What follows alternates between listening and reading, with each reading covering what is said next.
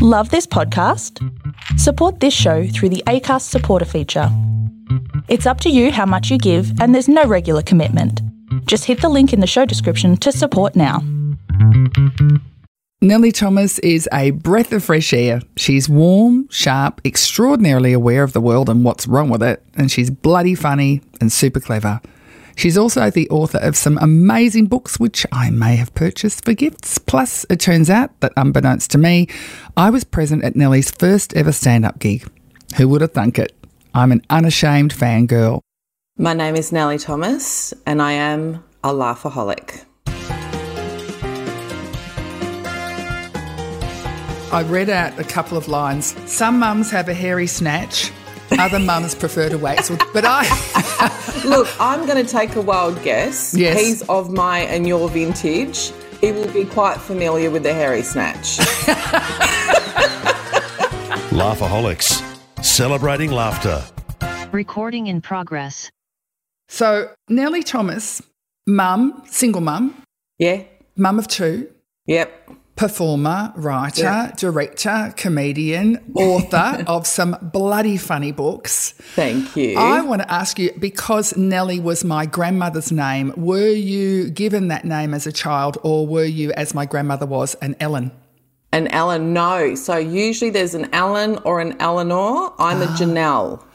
Janelle? Yes, I'm a good WA bogan 1970s country girl, Janelle. From Merredin in WA? From Merredin. You know there's a Cold Chisel song called Janelle. You probably don't because it wasn't one of their hits. Janelle, Janelle, Janelle. It has been a lifelong dream of mine and it's yet to happen, and I'm 47. No one that I have dated has ever played that song to me.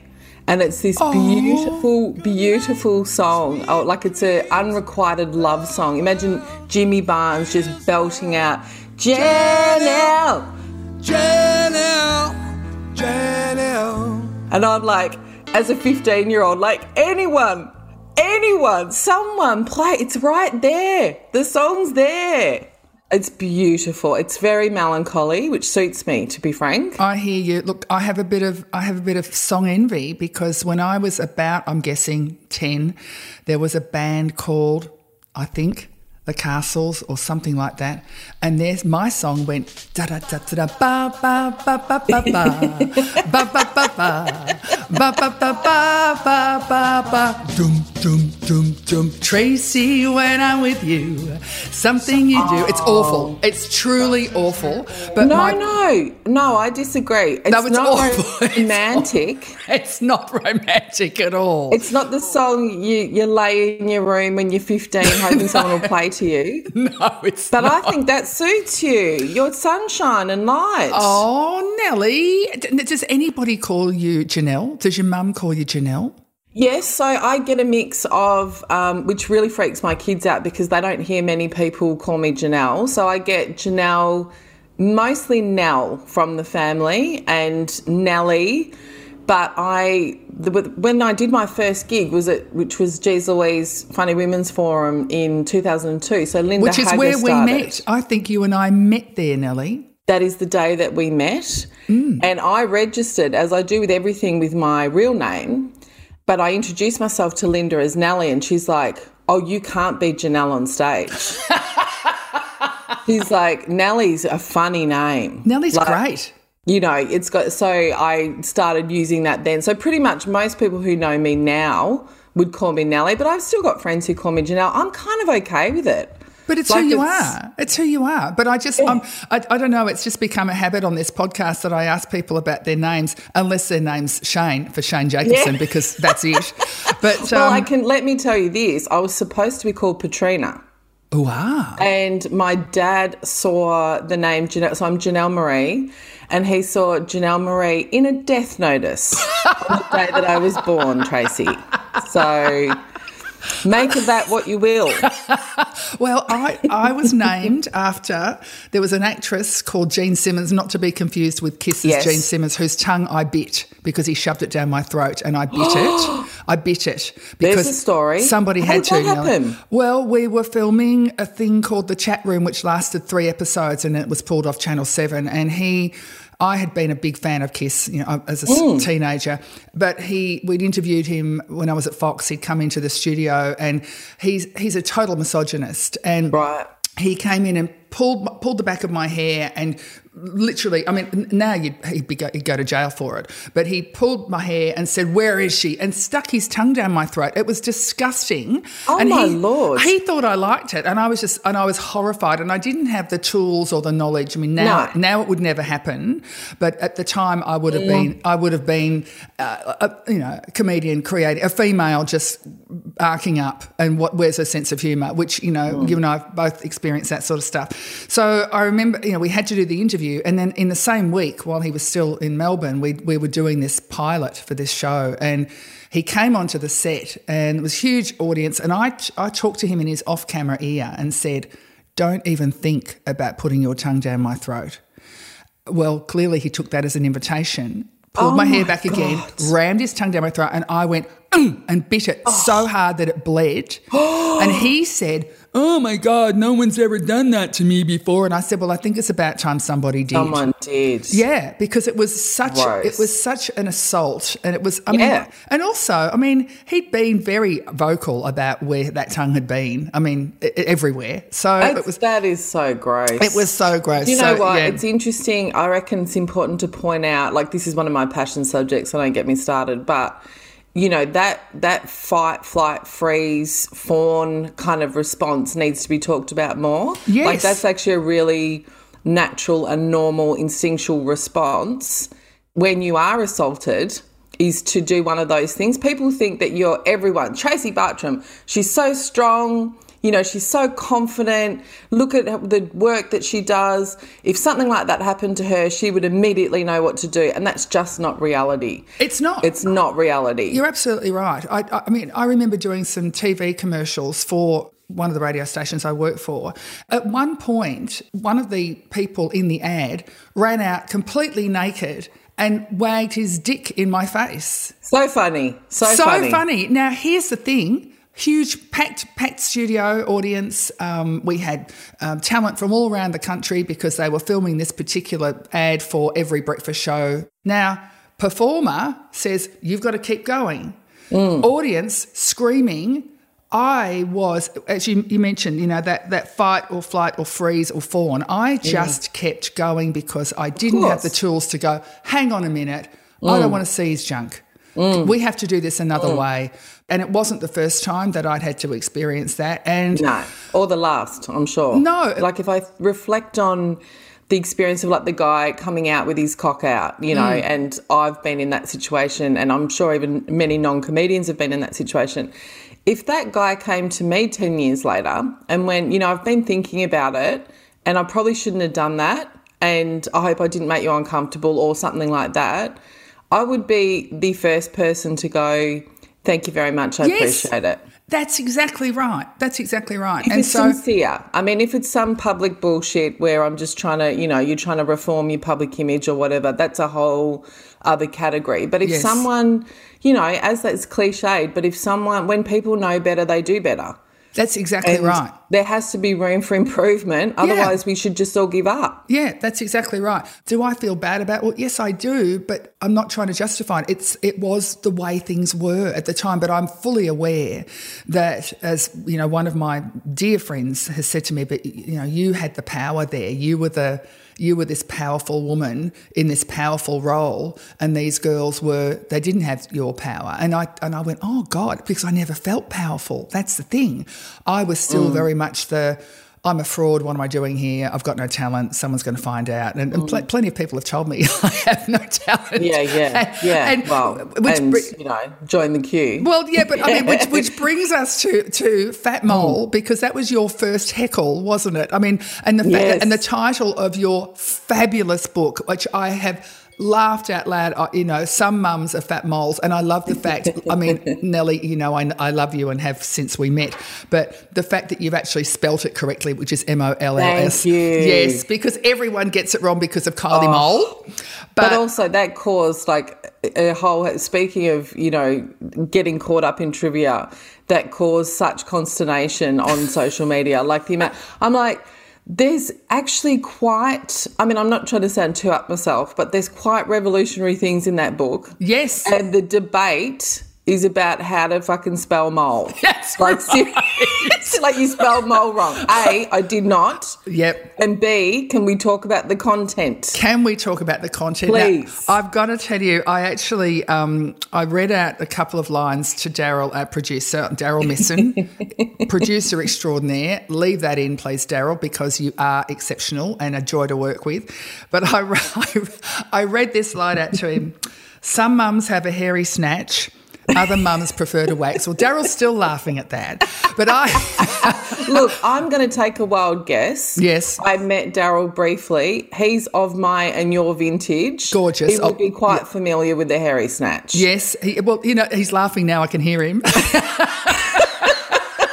It's the young blokes who've grown up on unrealistic porn. Yes. Who've only ever seen, tiny young vaginas, frankly, who are shocked by the hairy snatch. I know. I told my son, and my son Max is 27 in December, which is hard to believe because the last time you and I saw each other in person, when I sent you that photo, when you were doing a gig which was promoting breast awareness and breast health. Yeah, and he was like 19 or something, wasn't he? He might have been, yeah. And you had these cupcakes with nipples on them and he couldn't get enough of those, let me say. And he was breastfed till he was 4, so you'd think he'd be over it. But no, 3.5. He was 3.5. And I was given a plaque in Western Australia, my first radio job. They said there are these awards every year, and mine was he'll be breastfed until he's grown stubble award because Max was so, was such a long-term breastfeeder. But I said to him when he was a teenager, Max, you're going to be going out with girls with no pubic hair. And he said, why? And I said, because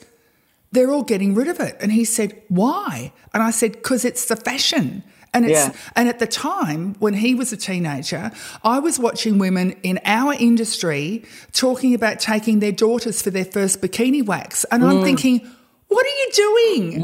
Why are we teaching girls that having hair is wrong? And I was looking at pictures of Madonna's daughter the other day, Lourdes or Lola, proudly showing her hairy armpits. And what I love about some mums are fat moles is that you're basically saying, as it should be, all women, and I think the quote is, all women can look however the fuck they want.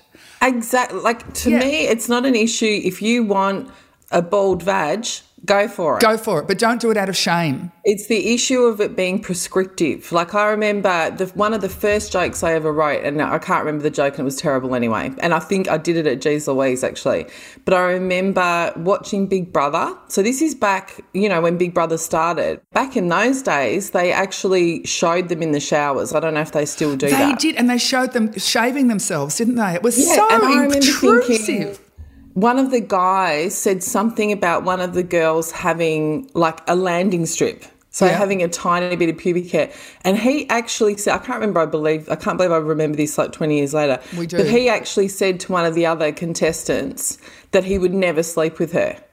Like, he would never have sex with someone with any woman with pubic hair. And I remember thinking to myself, so if, I don't know, Winona Ryder, I'm trying to think of a good-looking woman, if, like some famous woman came to you, offered herself up to you, but she had a few pubes, you'd knock her back? My God. But I actually think this guy's level of repulsion was so great that he probably would. And I thought it's a really interesting cultural moment because, no offence, Daryl, who's listening, but in my experience, most men would root a peach. You know what I mean? Like,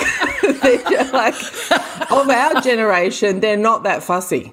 No, that's right. And in fact, I remember when Eat, Pray, Love came out, which I love that book. Yeah. And they were talking about, they'd been, because the whole thing, if you haven't read that book, and the film just didn't do it justice, but there was this whole thing about she ate in Italy and prayed in India and fell in love in Bali. So she developed a muffin top. I'm thinking, you developed a muffin top? I think I was born with a muffin top. Totally. And the fact that men, good men, embrace us the way we are, but we've been our whole generation, or both of our generations, because I'm seriously older than you.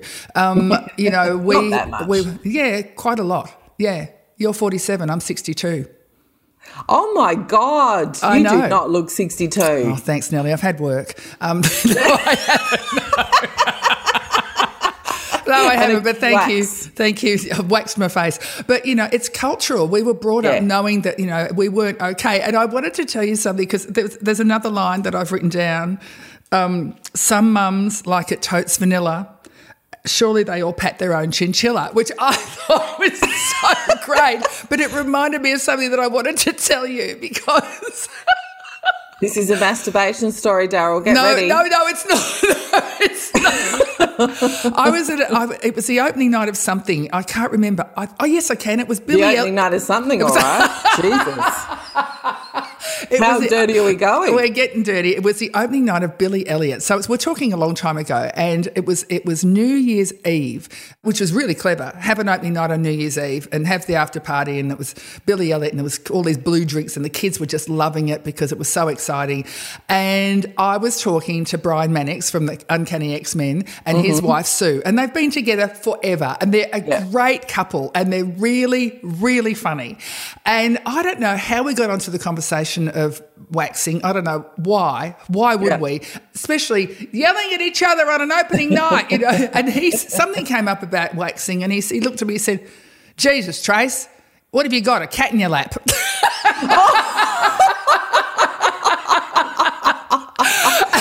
Were you nude? Well, yes, I was, Nelly. I was nude, but. But when I read that line about it, we all pat our own chinchilla, and I love the artwork. I love it's great, isn't it? It's so great. Can you tell us the name of your artist, because I didn't write it down, and she's gorgeous. My illustrator is Kat McGuinness. So I've written a few children's books, and we collaborated on my favourite children's book, which is Some Brains, which is about neurodiversity, because I have an autistic daughter. Yep. And I started working with Kat on that, and then the beginning of lockdown 2020, when we thought it was just going to go for a little while. We did. My response to lockdown was my response to crisis is to overcompensate. So I started a podcast, and I bloody painted the house, and I decided to do a new book. You were walking every day and going nuts with it. I was walking every day. I was like, I react to crisis with activity and then burn out.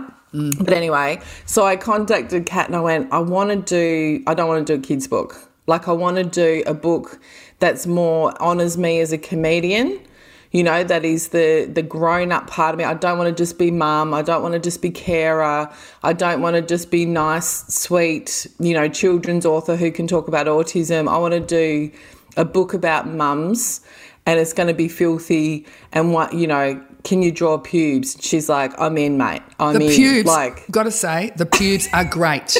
Aren't they? They are so good. There's this image of everyone listening, four bikinis with different levels of pubes, and so great and so refreshing because you don't see that. But how fun, Tracy, you will relate to this as a comedian, like the text messages. She'd send me an illustration and I'd go, not enough pube stuff.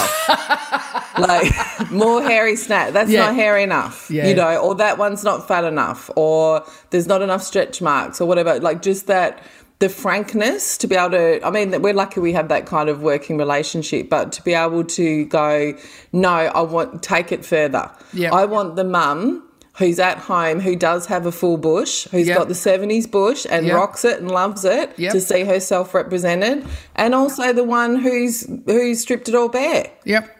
You're both fine as long as you've made that choice from a place of autonomy and empowerment, and not because some dickhead on Big Brother reckons he wouldn't root you. So let's talk about your mum, because I reckon your mum must have been pretty amazing for you to be who you are, although I say that with no knowledge. Was your mum funny? Was your parents funny? Who was the funny one when little Janelle was growing up? What were the things? Did you have a family language or a family code? Did you have shows that you watched together that you just absolutely loved? So I think, for context, so we're in rural Western Australia. Our local member was Wilson Tucky. We're talking hardcore, redneck, conservative, racist, homophobic, but to a level that I think people who live in Melbourne and Sydney, for example, couldn't really comprehend. No.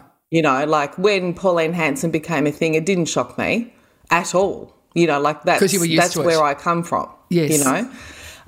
So the humour was very rough, and it was a blood sport. And mum's from a family of 12. My dad's got 9 brothers. Wow. Right? So there's like literally like hundreds, more than 100 cousins and aunties and uncles and all of that kind of stuff. And pretty rough. I mean, good sense of humour. Like I definitely developed my sense of humour in that environment. But I will say for a kid who, well, I don't know. Sometimes I say maybe I was sensitive, so it hurt me. And then other times I go, nah, it was pretty fucked. It would have hurt anyone. Do you know what I mean? Yes. Like I'm actually not sure which one it is.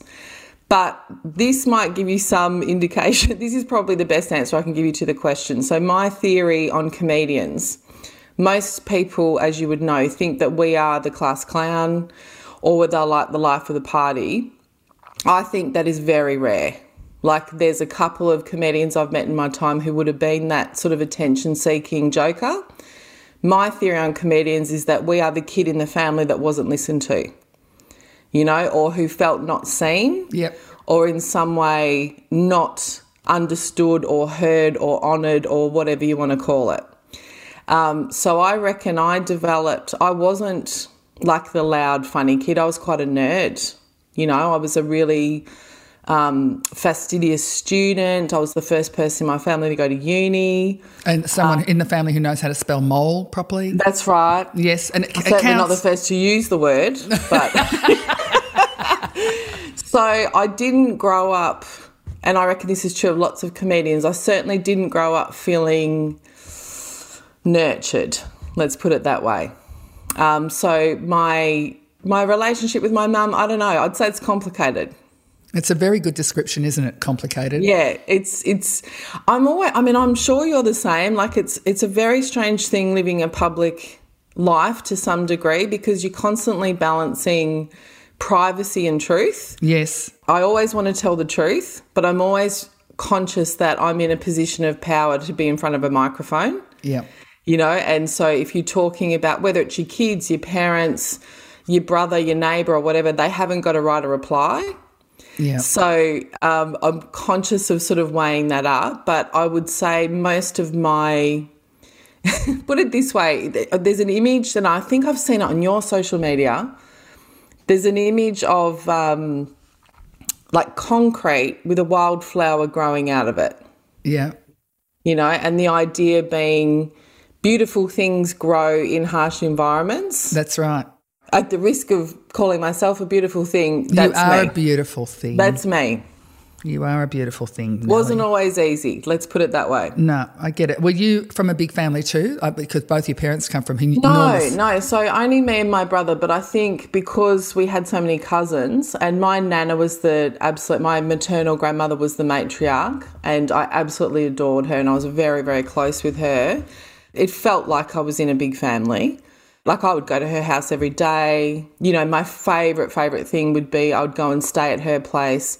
We'd get into bed at 7 o'clock. Oh. We'd have a 4X mint and we would read her books. What's a 4X mint? You know, like one of those really hot mints. In the orange packet. Every night in the orange packet. Yes. And then we'd read like The New Idea and The Women's Day together. Oh. Yeah. Did she make things like lemon slice and hedgehog? She did. She was more a savoury cook of rissoles. Love a rissole. A good roast.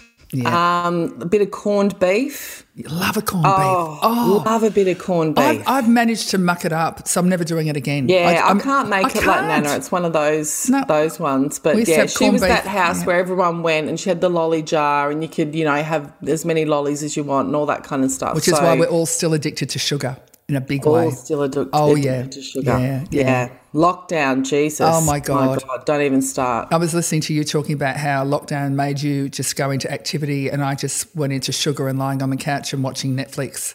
Well, I got there. See, this is what I do. So I respond to crisis, and I think that's something to do with my background, to be honest. I respond with action. So I'm actually really good in a crisis. Like if, you know, a woman broke her leg out the front of my house the other day, like I'm very calm. I immediately I take care of business. Was it your fault? No, it wasn't, thankfully. Good, just checking. Yeah. But what I do find is that I'm overcompensating for trauma. Yeah. And so I did that for the first 3 or 4 months of lockdown, and then just completely lost my shit. Good. And got to the point where I'm glad, because I didn't want to think that competing with you was a failure. Yeah. No, I was in, like, I'm a bloody women's health ambassador. I was in the shed hiding from the kids with a gin and tonic and a fag I bummed off the postie. Like, I'm not even kidding. I love that. Right? I love I'm that. not even kidding. Oh, that's so great. I respond to difficulty with, like, okay, let's sort ourselves out. Like, even, I went through a separation early this year, like after a 21-year relationship. What do I do? Sort out your bank accounts, organise, like, houses, like, take care of technicalities, and then 6 months later feel it. Yeah, I hear you. I hear you. So what was it that made you, well, is it just a rite of passage for Perthites? I mean, Judith Lucy's from WA. Yeah. Is it you just have to go and live on the East Coast because if you want to do, were you already doing comedy when you came to Melbourne, or did you come to Melbourne? Okay. I actually came to Melbourne. I was doing a PhD. Isn't that fancy? Yeah. What was that in? So I got a scholarship to do a PhD at Melbourne Uni in cultural studies. Yeah. And I wanted to do the PhD on Lindy Chamberlain, who I've always been fascinated by. It was Me a really too. Seminal moment in my life. Yes. And I was talked out of it and did it instead on Paul Keating. And then this will make you cry. I did. It's already making me cry. 80,000 words of a 100,000 word thesis and pulled out. Because? That's an interesting question. I ask myself, the answer is different all the time. So the literal answer is I got a job. So I was offered a good policy job and I took it, and it was well paid. And, what little working class girl's not going to take a well paid office job? Yeah. It was a policy job. I was in my 20s. It was well above my experience, all that kind of stuff. But I think the older I get, the more I reflect on it. I think I just didn't feel like I deserved it, honestly. Like I shouldn't have even gone to uni. I remember, when I say I shouldn't have, I felt like... You felt like a fraud. Shouldn't have. But also, is it possible that you also dropped out because you'd abandoned your passion, which was Lindy Chamberlain, Totally. to do something that other people said you should do, which is basically Absolutely. how we've grown up? Yes, I think if I had done it on Lindy Chamberlain, I probably would have finished. But I had that constant sense, which I think a lot of kids from working class backgrounds have at uni and still have. Like, class is one of the things we don't talk enough about in Australia. I had just constantly felt out of place, constantly felt like I shouldn't be there. How did I get here? I remember one of my English tutors at University of WA saying to me, "Are you going to do honours?" And I remember saying to her, "Why would I do honours?" And again, this sounds up myself, but I'd had straight H1s. I was like getting marks in the, high 90s, but it had still never occurred to me that I would go on to further study, because culturally, frankly, that was just something I'd never heard of. I didn't know anyone who'd been to uni. You've just said H1. I don't know what H1 is because I didn't go to uni either. I didn't have the opportunity. Really high marks, and if you'd come from, like my kids who have got 2 university educated parents, like, of course, if they go to uni, they'll consider doing honours, or a master's or a PhD. But it was just every step of the way was overwhelming. Yeah.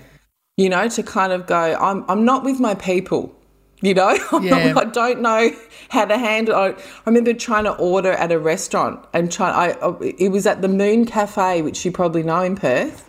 Oh, the Moon. The Moon Cafe in Northbridge. Oh, my God, yes, I love that cafe. And I tried to order an al fresco. Oh, darling, right? yeah. So I was like, I'd seen it on the menu. Yes. I was like, I don't know. Oh, I love that. Isn't I love that. It's sweet when I look back on it. I love the fact that you ordered al fresco. Oh, my God. My favourite was, I remember, of course, I'd never been exposed to many people, and I rock up to UWA at 17. Yeah. That was my ticket out of town. That was my ticket to freedom. I worked really hard to get to uni. And one of the first guys I met was Jewish.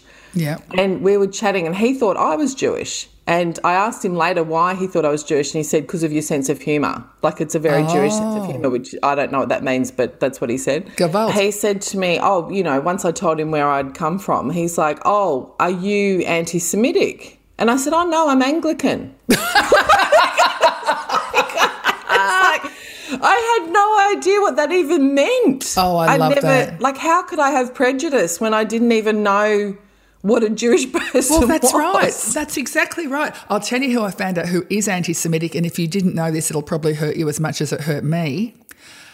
Roald Dahl, who wrote Charlie and the Chocolate Factory, absolute, total anti-Semitic. And I just absolutely broke my heart. I found that out about a year ago and just went, you can't be serious. But yet, totally was. Isn't it devastating when you felt like there's been so much of that? For me, it was Louis C.K. Oh, me too. Oh, I was my God. just Loved him. absolutely devastated to find out about his behaviour, and even more devastated to see him now doubling down and like touring about it, for fuck's sake. Oh, no. Making jokes about it. Like, it's one thing to seek redemption, but anyway, that's a whole other thing. I feel you. So let's go back. You've given up your PhD. Yeah. You've got the policy job. Yeah. What was the leap from policy job to Nelly Thomas comedian? Yeah. What happened? The short version is policy job in TAFE, found that really unfulfilling, decided I wanted to work in welfare, went and worked in homelessness and domestic violence, right? So all the lighthearted stuff. All the fun stuff, literally in high security shelters for women who were escaping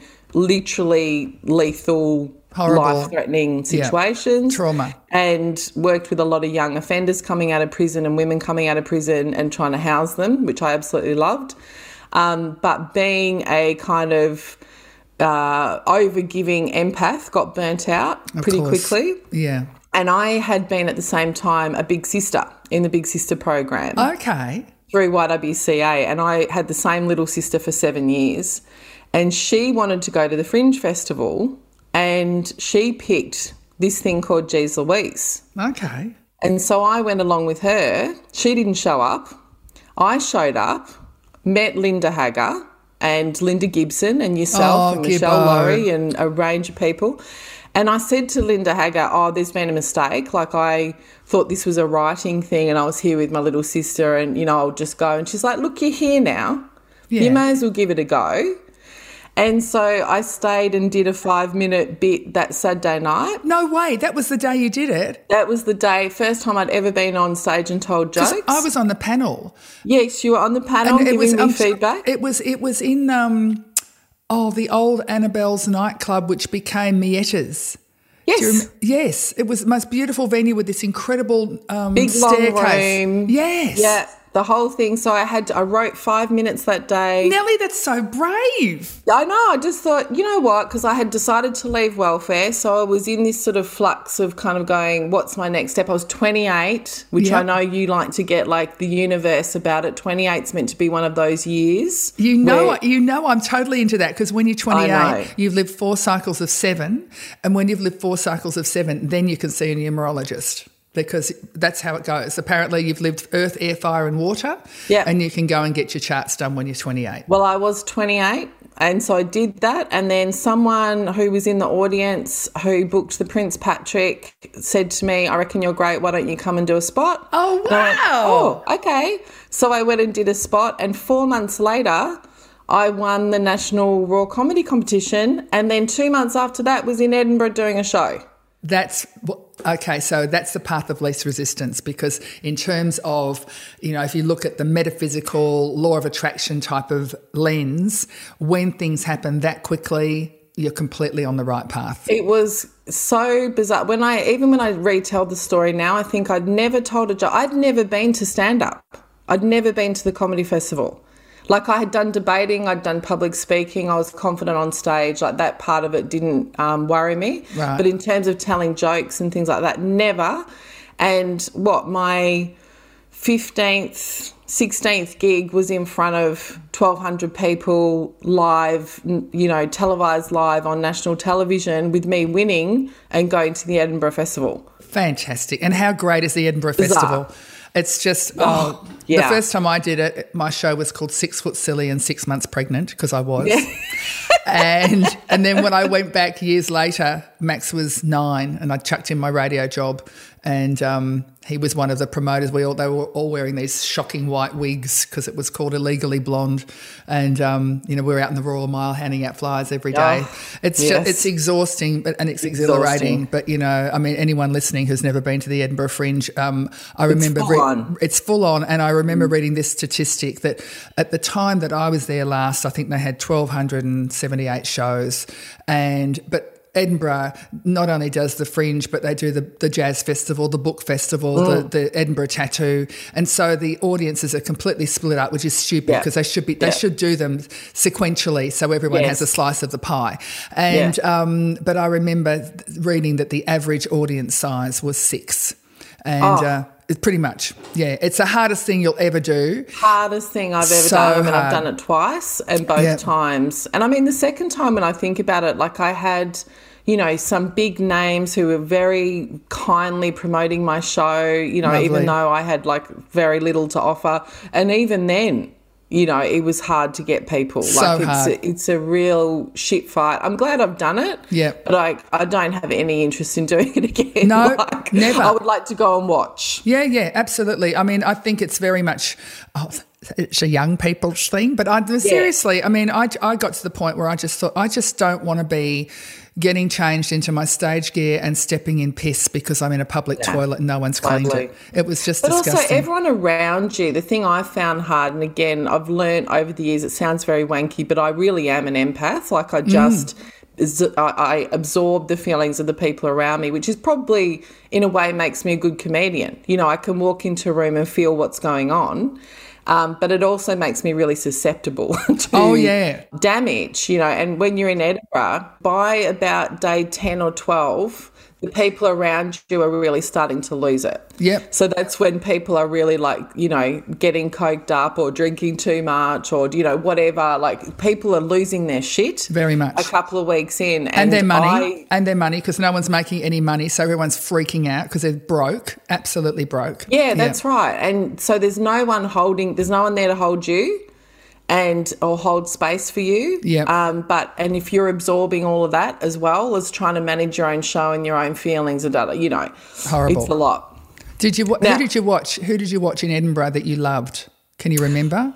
Oh, absolutely. It was the first time, which shame on me because she lives in our city, but it's the first time I ever saw Maura Finucane. Oh, my God. Who I knew nothing about her. And I saw her for the first time 2 years ago and she blew my mind. I mean, I knew of her. Blew my mind. She's extraordinary. Yeah. Just the unrecognisable between characters. Yes. I also saw, which I find very challenging, and I still think about it, I saw Doug Stanhope, whose views on some things I find, quite frankly, repulsive. Okay, so, I'm going to look up Doug Stanhope. It's not a name that I know. Really, really challenging. He's representative in a way of this moment in time that we're in, where you kind of go, I want to call out stuff that's offensive, but I also don't want offence to be removed from comedy. It's not the comedian's job to never offend anybody. Which is what Ricky Gervais says. Ricky Gervais' whole attitude is, if you're going to get offended, but don't tell us we can't say what we want to say. That's true. And then on the other side of it, though, I go, the people I see, and they're usually guys, not always, but the people I see crying censorship have huge platforms. Yes. So they're like, oh, I'm being so censored. No, you're fucking not. We just don't like you. That's you can say whatever you want. I mean, even the recent Dave Chappelle controversy, it's like your career's not going to end. No. But you've hurt people and they're telling you that you've hurt them. Yeah. So you can either take that on board or not. But I'd still go and see his show, but I would also reserve the right to be upset and offended. And that was kind of my experience with Doug Stanhope. I still remember it from years and years ago, sitting through this show. Lots of people walked out. Pretty rare for me to walk out of a show, but I was so uncomfortable with this balance of some of the stuff you're saying is awful. You're also a really skilled comedian, and there's parts of your act that I adore. It's this kind of dance. I'm going to have a look conscience. now. So who are you loving? Tell me about the comedians you love. Tell me about the people that you watch, that you've seen, that for me, Dawn French can do anything. Jennifer Saunders can do anything. Just love them so much. They're funny to their core. Yeah. Who is it? Who does it for you? Well, I think I'm glad you raised Dawn French, because she and, French and Saunders, that whole kind of era, I have a completely uncomplicated relationship to their humour. So I don't watch it even back now and kind of go, oh, that feels a bit wrong. It never did.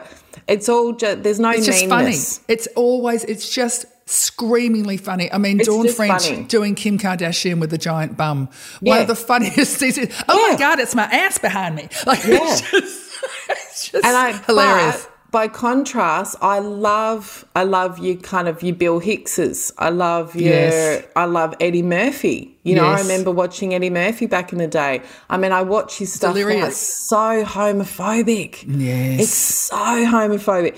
So, the reason I love French and Saunders is because I'm not sitting there feeling a bit uncomfortable about the fact that it's funny. That's right. Whereas thinking back to Eddie Murphy, I'm like, I can't believe we were laughing at that. It's kind of, parts of it are like Rodney Rude. I know. Like it's that offensive. We're not talking we're on the edge. We're talking no horrible. Faggots in the audience. Like, God, what? Awful. Yeah. But just awful. So it's like complicated. And even with someone like Bill Hicks, who I just think is genius, I'm like, but a genius who we're watching kind of slowly die. Yes. Like, why am I watching that? Yeah. That's the thing. And I was the same with Bill Hicks, because I learnt about him very early in my career. I did an interview with a woman called Penny Arcade.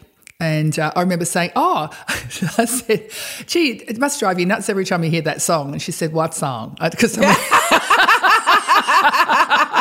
and she was talking about Bill Hicks, and I'd never heard of him. And of course, I started watching him and just remember thinking, oh, my God, this guy is so sick. And for me, I mean, look. In pain. The whole thing. Yeah. Like one of my favourites, so Doug Stanhope, who I referenced before, one of the things I loved, he did a bit in that show, and I still remember it, where he was like, he talked about he has anxiety and a lot of self-loathing and all the stuff that we know about. That we live with, and he's like, when I go to bed, he's talking about insomnia. He's like, I'm wide awake. I'm like exhausted. I need to sleep. The minute my head hits the pillow, it's like, dun, dun, dun, dun, dun, dun, dun, you're a fucking fraud. Dun, dun, dun, dun, dun, dun, dun, nobody likes you. Yeah. Dun, dun, dun, dun. Oh, my God. Like, part of me is like, the pain that you're in. Yes. Is just, I can't even cope with this level of pain, but fuck, it's funny. And so true. And relatable. Yep, so true. And, I mean, look, my therapist of 4 years died at the start of this year, which I think is really rude, very, very rude of her. I'm so sorry. Oh, Nelly, I can't even tell you. But, I mean, the gift she gave me was, I saw her every week for 4 years, and her name was Dr. Melissa Hart, Harte. So anyone listening who's been through trauma, she wrote a book called Emotion Focused Therapy, and an extraordinary woman. But I remember, when I found out that she had died, the greatest gift she gave me was me sitting in the car, turning off the call when I'd spoken to the person who told me, and I just sat there and I went, and I cried for about 30 seconds, and I went, thank you, Melissa, because I didn't fall in a hole. I didn't fall into the abyss. I journaled about it. I rang my friends and said, this is what's happened. And there's not a day where I don't think, I'll tell Melissa when I see her, but she's gone. But, therapy for comedians, it's pretty much, we have to have it. We have to have it. But the biggest problem, saying this, I was thinking about this as I was driving here today and thinking, what do I want to do in the last part of my life? I'm in the third chapter of my life now. And I thought, what I really want to do, and I thought, I'll talk to Nelly about this because we maybe might be able to do something. I want to make sure that everyone in this country can see a therapist under Medicare whenever they want to see one. Oh, yeah, because Jesus. because the thing is because of COVID, trying to find a therapist anywhere has become impossible. And the people who get the help they need have private health insurance. Most people don't have that anymore. Most people can't afford it. And people are dying. They're taking their own lives because they haven't got anyone to talk to, or they don't have anyone to talk to who's skilled. So I know families with kids, you know, who are autistic, who need, like, both the parents and the child need support in a way that's immediate. Yes. You know, that it's in crisis, who are on waiting lists for 8 months, 9 months, 10 months. My older daughter, who has a long-term illness, she needs to get in to see a cardiologist. The first appointment with the cardiologist is next July. Let's do something about it, Nelly. My therapist, who I started seeing this year and who I pay privately, and I'm blessed to have enough money to be able to pay her, but there's no way, if you didn't literally have the money, you wouldn't be able to, which is exactly what we're talking about. But she's a trauma-informed therapist, and she has been absolutely revolutionary for me. So she talks about little Nelly, you know, which will be familiar to people. Like, a lot of people say, you know, you got to talk to the child inside. Of course, yeah. But she also has another one, and she goes, there's also what she calls Marlborough Nelly. And she goes, Marlborough Nelly is like the defiant teenager who goes, you've got Friday night by yourself, you're going to have a gin in the shed and bum a smoke off the postie. And she said, you know what, we're not going to kill either of them. Like, they have both protected you. Yeah. And they have served you well. Survival and traits. We are not trying to get rid of either of them. We're going to love them. They're just not in charge. Yeah. And for me, because I have wavered my whole life where I'll go, right, I'm going to lose 20 kilos. I'm not eating carbs. I'm not having any sugar. I can't have any alcohol. Like, to the extreme. And, of course, that's trying to kill off Marlborough Nelly, and then she reasserts herself, and before you know it, Nelly's eating a cake. Yeah, I thought Marlborough Nelly and Alpine Tracy would get along. You know what? They have a good time. Yeah. Okay? Although, and unfortunately, as long as they're not in charge, as long as they are not, like, leading you at this age, as long as 47-year-old Nelly is actually in charge but still loves and respects the little 4-year-old and the 14-year-old, we're good. I've been trying to kill them off. I've been in therapy and 12-step work for a really long time, and what I've learnt is Alpine Tracy can't have one cigarette because she'll have 5,000. Yes. And Red Wine Tracy can't have one because she'll get shit-faced and die. And so, I'm coming up to 18 or 19 years without a drink. And congratulations. Well, thank you. But people say congratulations, and I say, it's life and death for me. I don't have a choice. I'm a member of a 12-step fellowship, which is in the old parlance very easy to find at the start of the phone book, and it's an anonymous fellowship, so I can't mention it. But I've learned I have one day at a time. So if I could be that person who had I would love to go. I'll meet you in the shed for a G&T and a ciggy. Yeah. But I can't. But I tell you what, we will do. We're going to meet as soon as we can, and we're going to have a meal, or we might even have why don't we have a night with you and me and Cal Wilson watching something fabulous and see if we can change the world about therapy. Yeah? Yes. Oh, yes. Because I reckon a few of us who love a bit of therapy talk. I reckon we could, and if enough of us got together, we could create something and create a movement where we can speak to people like Fiona Patton from the Reason Party and get some stuff across the line where we need to change. We need to make some change because, more people are struggling with mental health issues than ever before, and we're not being supported. So, and the support works. I think that's the other thing that we don't talk about enough. Like actually having a skilled therapist, access to a good GP or a good health professional who knows what they're talking about. These things do actually work. Oh, God, yeah. And they save lives. Yeah, they do. Yeah. They do. So we might hide in the shed, but I'll bring, a bottle of kombucha and and maybe some green tea. Okay. But I'll watch you have your ciggy and I'll just I'll inhale. Cal doesn't drink either. So, I'll just sit there by myself. Yeah, that's all right, but we'll be with you. We'll be I only have holding one or space. two, and that'll be enough. Yep, gorgeous. Nelly Thomas, I think you are fantastic, and I'm so happy that we've caught up after so long. And make sure you go to nellythomas.com and look at all of her books and buy something, and particularly Fat Miles. Some mums of Fat Miles, because I will be putting my order in today. I just absolutely love it. And I'm just thrilled that you've found this part of yourself that's just so creative and brilliant. You know what? For me, that book, honestly, is just about, like, there's so much anxiety among mums about not getting it right. Yeah. And the truth is, if you love your kids You're getting and it you right. show up for them, like, Yep. that's 95%. 95%. All the rest of the shit that we hear from the celebrities and even the experts is absolute bullshit. That's they right. need to feel loved and cared for. Yep. If you've got a hairy snatch or you've got a, fat ass or you... Will you stop talking about whatever, me? Like, you're fine. I You're have both. fine. Yeah, exactly.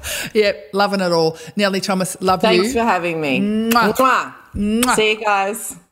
As we all know, podcasts are free to listen to, but they are certainly not free to create. The following extraordinary people have contributed their amazing talents to create Laughaholics, and I wholeheartedly recommend their businesses. Laughaholics audio production, editing and imaging, brilliantly executed by Daryl Misson. The Laughaholics logo was created by Rick Plumridge at Ricochet Graphics. The Laughaholics show theme was lovingly composed by Steve the Bastard.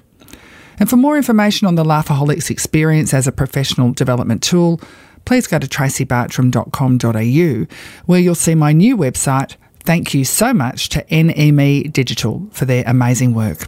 Thanks for listening. Catch you next time. Laughaholics. Celebrating laughter.